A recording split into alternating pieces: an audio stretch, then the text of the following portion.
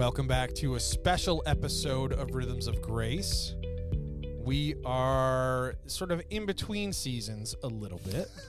Yeah. But we had some listener questions that felt vital. Yeah. So we recorded our last episode of season 4, and we said that. And then I got a text from somebody saying, bummed my question didn't make the pod, but I was curious if you'd be willing to share your thoughts with me anyway. Okay. So I texted him back and said, forgot about it. We'll do an extra episode. Here we go. So this is a bonus round. That's right. This is the bonus track. And I found, and I told him that I found a couple other questions that got lost in the stack. And so we're calling it the Lost Files. Nice. You know, so he had a couple. So he texted way back early, a couple months ago, and we just never got to it. But he had a couple questions. One is, he said, on the podcast, you should talk about Elisha being called Baldy by some boys and how he curses them and they get mauled by a couple bears. Yes. And so he didn't really ask a question, but the question is, yeah, like what's Like, up what with the that? heck's going What's up with that? That is indeed the question Yeah. with that story. Now, if you don't know the story, it's found in let me find it here. Second Kings. Here we go. 2 Kings chapter 2, and it says, Elisha went up to Bethel, where he was going up on the way. Some boys came out of the city. You know what? Let me read a different version. Sorry. Okay. I'm just, for the listeners that don't know, this story is near and dear to my heart because I am bald. So don't let your children make fun of me. I'm going to try to call down bears. This is justification for people who are follically challenged to throw down curses against those who persecute them. So here's a story. Dang it. This was his second question. Chapter 2. Here we go. So this is Elijah. While he was going up on the way, what?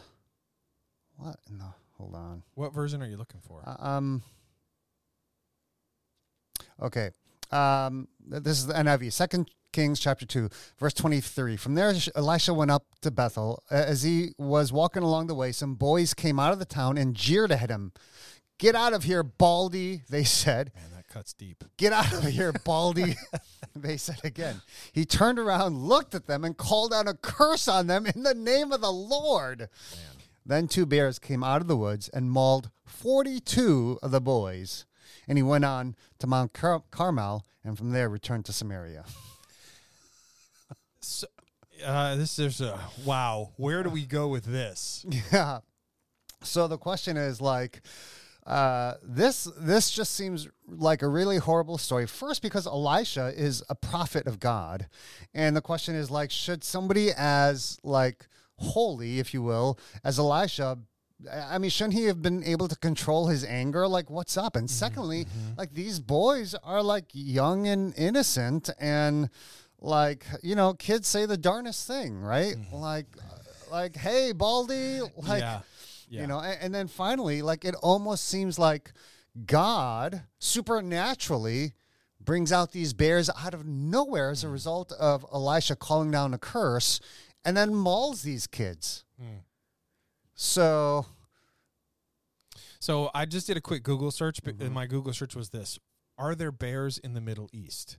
And just in case you're curious, historically, the brown bear was in the Middle East. It's not in Israel anymore, but it used to be. Huh. So, at least historically, checks out.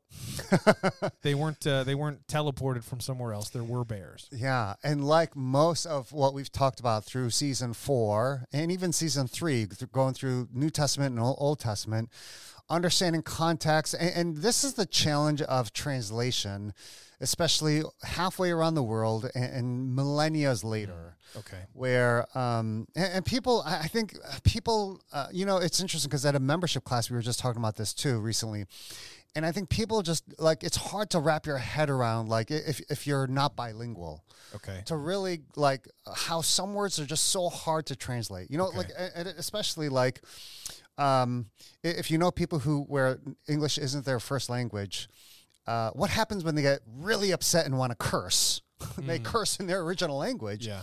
And sometimes it's even like sometimes the curse word doesn't even have necessarily an English equivalent. Right.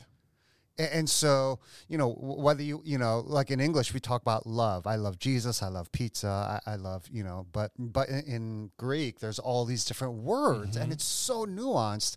And so sometimes that gets lost in the translation. And this is one of those cases where, again, this season 4 was no easy answers. Yeah. And these aren't going to solve every answer. Right. But again, like here, I think just some things to consider. First of all, there's 2 words in Hebrew for the word boy. And I won't say them, but they're used both these words are used in this passage.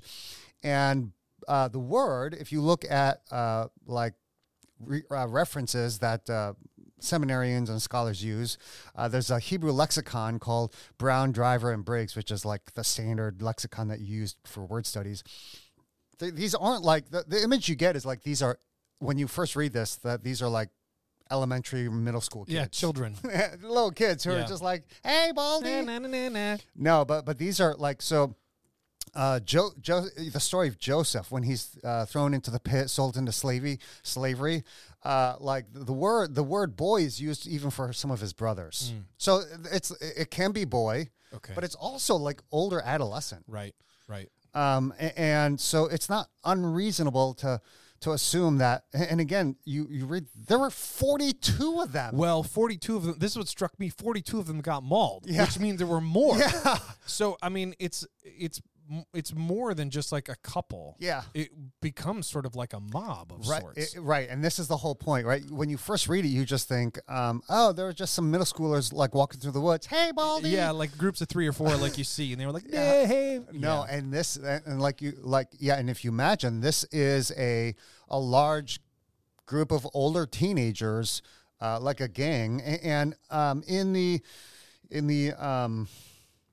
Septuagint, which is the Greek translation of the Hebrew Old Testament, there's and this is all throughout Scripture. Sometimes they have parts that are added or whatever, or because through manuscript transcriptions over the centuries, there is a line about how some of the boys were throwing stones at Elisha. Now, whether that's true or not, but the whole point is like this is a whole gang of folks, Right. and it's a pack of teens, and not only that, but like today in America, we would say, sticks and stones may break my bones, but words will never hurt me, which is actually not true. Right. Sticks and stones, actually, those pains go away. Yeah. Names, Stick. Yeah, yeah. And now we say that here in the Western culture, we don't understand that in the Eastern culture and Middle Eastern culture, like an insult is like you would duel to the death. You disrespected my honor by insulting me, and therefore we will duel to the death. Like we can't even imagine that. Yeah. Like what gives? Right. But that's where your name and insulting, and even today, like you insult somebody in the Middle East, and I mean, they'll declare a mini holy war against you. Yeah. So I think that's just another thing to understand. And because we read this and go like, okay, God is kind of overreacting here. Elisha's overreacting. I think the last thing to maybe just to give context here is when you look at throughout the book of 2 Kings, Elisha is a prophet. And even in some of the previous chapter, he's like healing the sick. He's feeding the hungry. He purifies poisoned water. He even raises the dead and prevents a war. I mean, this guy is like a miracle worker, a prophet. And so then this happens, and you go like, so we can't just see this incident in isolation. And I think part of what also happens is, we also have to remember that the bear came out and mauled, not killed, because, and again, maybe that's just, splitting hairs, but it's important because, again, you think, man, the bear just came and killed 42 of them. Actually, there's a story right after this where a couple lines, and it says not only mauls them, but kills people. And so, the main point of this story, though, is not that God picks on little children. Right. The point is that God, and here God is protecting the life of a prophet that he's using for the work that he wants to accomplish in Israel. Yeah. And Elisha had really strong reason to be worried about his life. Yeah. So this is less like, hey, pick on little children, as much as Elisha didn't start this fight, but acting in self-defense. Mm-hmm. Now, does that explain everything? Right. It doesn't. No. Yeah. Right? And again, we acknowledge that. But again, when you understand that, right, it's helpful to understand. And this is where we talked about this throughout this season. Like, why does it seem like God uses violence? Mm-hmm. Especially, and we won't go through that all again, but sometimes we have to understand a number of things. The legal system back then was very different for the nation of Israel than it is today. So, for example, we can't assume that their system was similar to ours, with like this overly complicated matrix of like prisons and lawyers and appeals and trials and local, state, and federal government. Mm-hmm. Justice back then, and we're veering away a little bit from this story, but this is addressing another question that came in that was very similar, but. They, like, especially the nation of Israel, they were nomadic for the beginning years of their formation as a nation, and there was no practical way for somebody to serve prison. Incarcerate someone. And so back then, in a theocracy, in a new nation, justice had to be simple, swift, and straightforward. Yeah. Where today it's almost the other way around. It's overly complicated. I mean, so in the United States, here's just a quick story. I remember when Saddam Hussein was caught and tried, and he was to be hung. Mm-hmm. And then, like, a couple days later, they hung him. Like, like our sort of our American justice system moves very slowly. Yeah. So sometimes someone being sentenced to death is sort of like, well, I mean, we're years away from that ever being. And I remember it was like 2 or 3 days. Yeah. And so again, there still is sort of echoes of that, where the justice moves a lot quicker. Yeah. Or it's more like the United States justice moves really slowly, some might say. Yeah, it does. And so when you look at, and those of you who are English majors listening, I know it's hanged, but... Oh, no. That's okay. But in the legal system in Israel, too, like, murder was a capital offense, like it is today. But here's the other thing. So was rape and kidnapping. Like, that is not necessarily the case here, but again, because you had to execute justice swiftly, and they had their own system of innocence and all that. But and I don't know that we would even say that our justice system is all that fair and equitable. Yeah. Guilty people go off all the time. Innocent people get executed. Poor or non-whites get, more so than whites, So, and so the thing that's happening at a larger level is when it seems like violence is being used, it's actually, and this is hard to swallow, I think, especially in this day and age, it's actually trying to accomplish a greater peace. Yeah. I mean, I think part of what we can look, because when I think of this story, again, for whatever reason, the picture in my mind is that, like, a couple 6-year-olds came out and were making fun of Elisha, and bears came and, like, attacked him, right? Yeah. But in reality, I think someone in that culture would say, wait a minute. So you had essentially a mob of 40 or 50, let's say, maybe even more than that, teenagers that were like potentially throwing stones, but at the very least sort of coming en masse against this one person who's a prophet. He curses them in the name of God, and bears come and maul them. People would actually kind of be like, oh yeah, that checks out. Yeah, like, yeah. That makes sense. Right. Basically, like that was their offense was much greater than we than we perhaps initially read it. Yep. And the justice was a lot more appropriate than we perhaps initially read it, based on a cultural understanding of where that story takes place. Yeah. And, to use a little bit more modern example of, let's say, because I think sometimes people get stuck, and it's reasonable. Like, why would you ever use violence to gain peace? So one of my heroes of the faith, and I love reading his books, Dietrich Bonhoeffer. At a point when he came to Christ, he was deeply, deeply convicted about pacifism, because, and the reason was very, very theological. He's like, when two nations go to war, then you are asking one side, where the body of Christ, because there will be Christians in the military, to kill others in the body of Christ on the other side. And so he was like, not just like both humanely, but also theologically, very much against violence. Okay. But at some point, he actually became part of a conspiracy to assassinate Hitler. Wow. Directly. Wow. And he, and he wrestled with this. I'm sure. But there was a deep sense of like, yes, in order to prevent evil from spreading, and that assassination plot failed, obviously.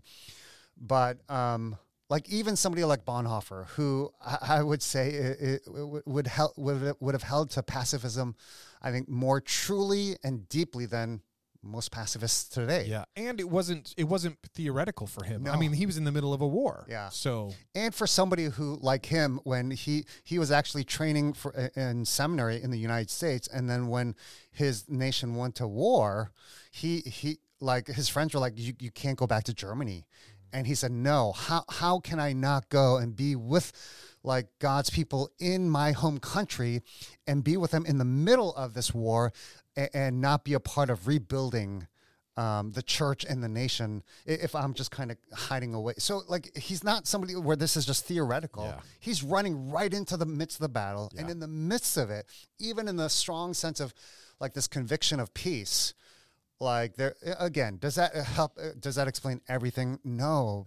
But just to help us round out some understandings. Yeah. And we've done that for this entire season, which is like, there's just so much more nuance that is helpful to keep in mind, you know, on all of these stories. And this one is no different. Yeah. I mean, and one last thing about this whole theme, which is, the theme that's been coming back over and over again, even as we've talked about many different themes, seems to be about violence and about the sexism question. But the other question was, how does Jesus talk about in the Sermon on the Mount, turning the other cheek, and then yet later on he says he came not to bring peace, but the sword. Yeah.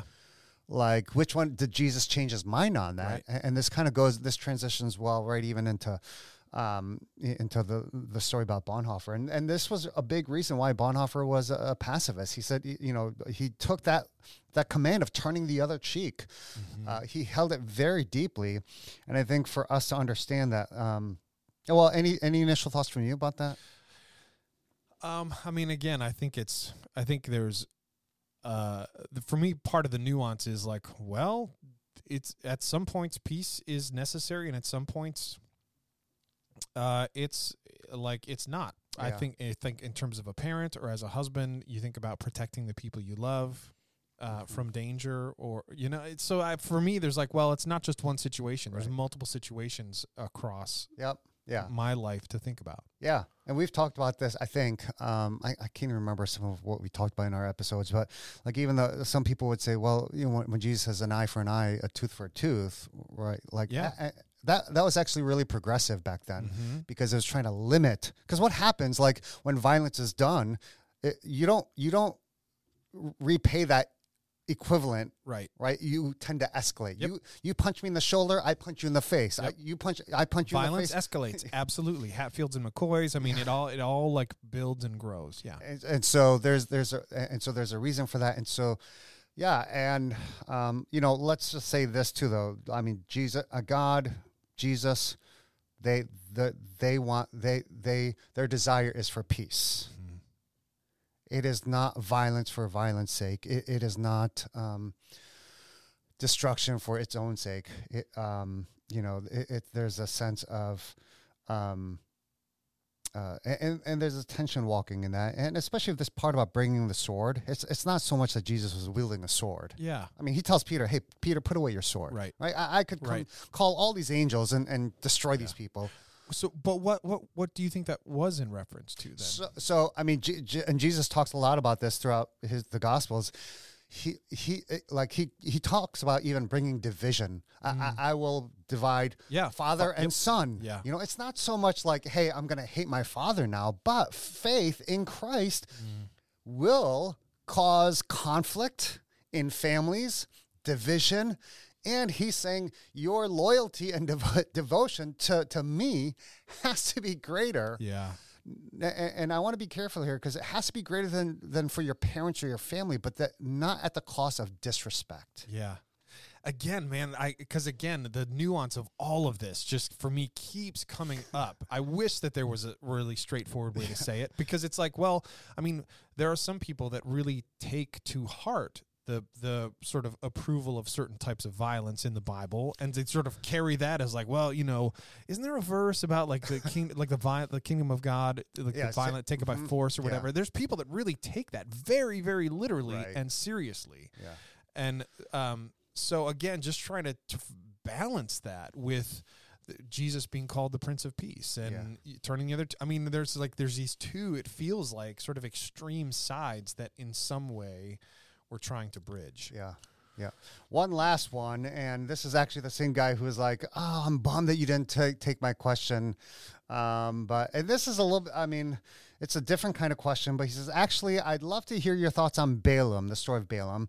As I read it, God tells Balaam that basically, so do you know, can you recall the story? Yeah, that's the one with the talking donkey, right? Yeah. Or so Balaam is this prophet who is in it for the money. Yeah, he's like a prophet for hire kind of. Yeah. And he somebody pay, like a nation that's not Israel, like an enemy nation hires Balaam to prophesy against Israel. He's like a spiritual mercenary. Yeah, he is. Yeah.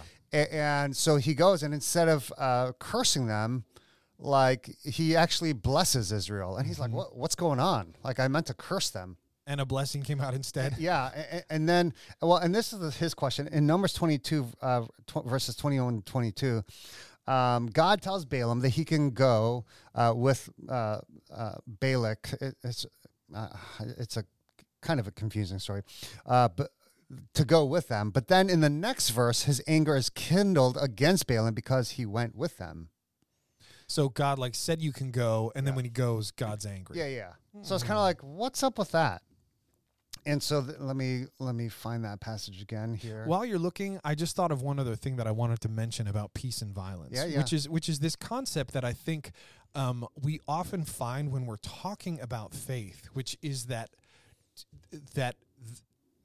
two things. It's a paradox, right? Faith is always a paradox, and there are often two things that are true at the same time. Yes. When you think about the person, like the person of Jesus, who is described as being fully God and fully man, those two things shouldn't really be able to coexist in the same space. Right.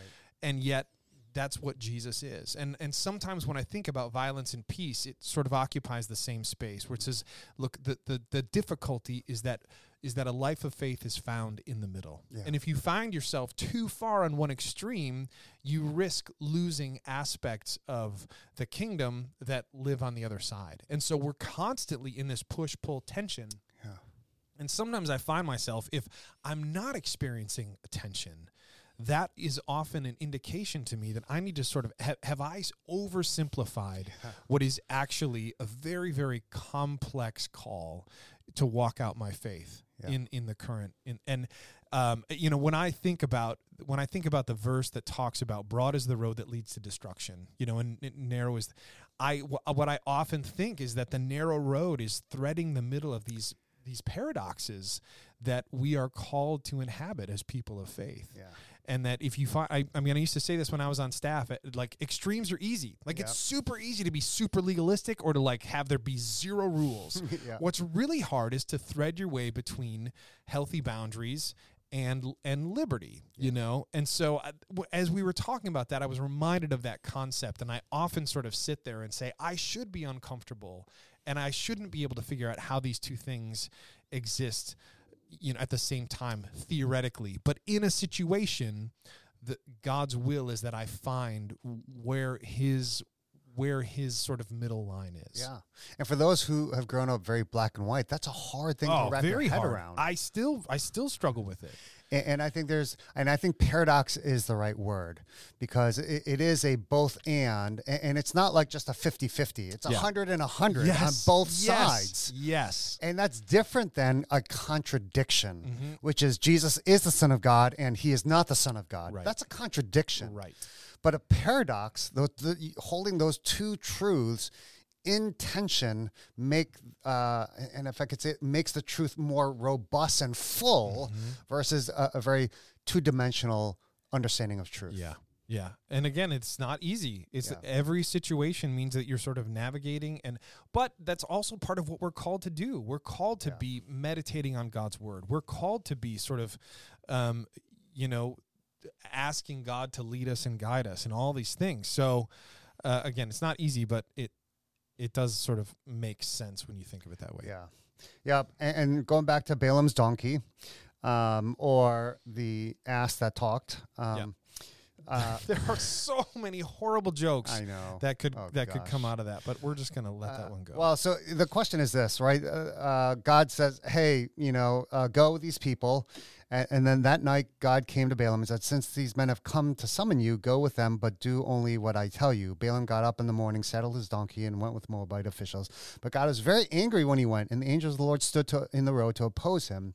And this is where, the donkey stops, and Balaam doesn't realize it. And right, the donkey can see the angel, even though Balaam can't, and goes off the side of the road. And so it's kind of like, well, what's up with that? God says go, and then he gets angry with them. So this is, again, one of those, it's hard to kind of, this is where translation comes in, right? In the New International Version, it says, that night God came to Balaam and said, since these men have come to summon you. Okay. And again, this is where translations are imperfect. And when you look into this, I'm now reading the English Standard Version, verses 21, 22. Is that right? Where is it? And here it says, and God came to Balaam at night and said to him, if the men have come to call you, rise, go with them, but only do what I tell you. And so there's a condition like, hey, if these men call you, go. And basically, he doesn't. He just goes because he's so greedy for money. He doesn't follow that condition. It's kind of like the story of King Saul. Like, hey, make the sacrifice, but only went, and there's conditions. It's like the way that you obey is as important. I mean, it is as the act itself. It is, right? And so, I mean, really, that's a real simple answer to kind of that question. And this is where, again, the issue of translation and whatever. And people might ask, is there a translation that you recommend? No. I mean, the really great thing, I mean, if you read the Bible through a year or it takes you 5 years, I mean, I think just reading different versions is really helpful, just because no English translation is going to be perfect. Yeah, it's true. I mean, this story of Balaam also sort of goes back to what we were just talking about, which is that there's nuance there. Yeah. So if you look at it black and white, you'd be like, well, go, don't go. That's sort of the black and white answer. But the will of God is kind of like the way that you go, which is way harder. It's not just about checking the box. Right. It's about checking your own heart. You like how I did that? Boom. Right, because the Pharisees obeyed the commands on the outside, but they didn't on the inside. Yeah. And who did Jesus rebuke more than anybody else? Yep. It was the religious leaders who were technically doing everything right. Yeah. So that makes our lives more difficult. Yeah. Well, that was the Lost Files. I'm sure I have one or two that I've still lost, but that's it. We got to move on to season 5. Look forward to Out of the Ashes after Easter. Join us where we share stories of people whose lives have come out of the ashes.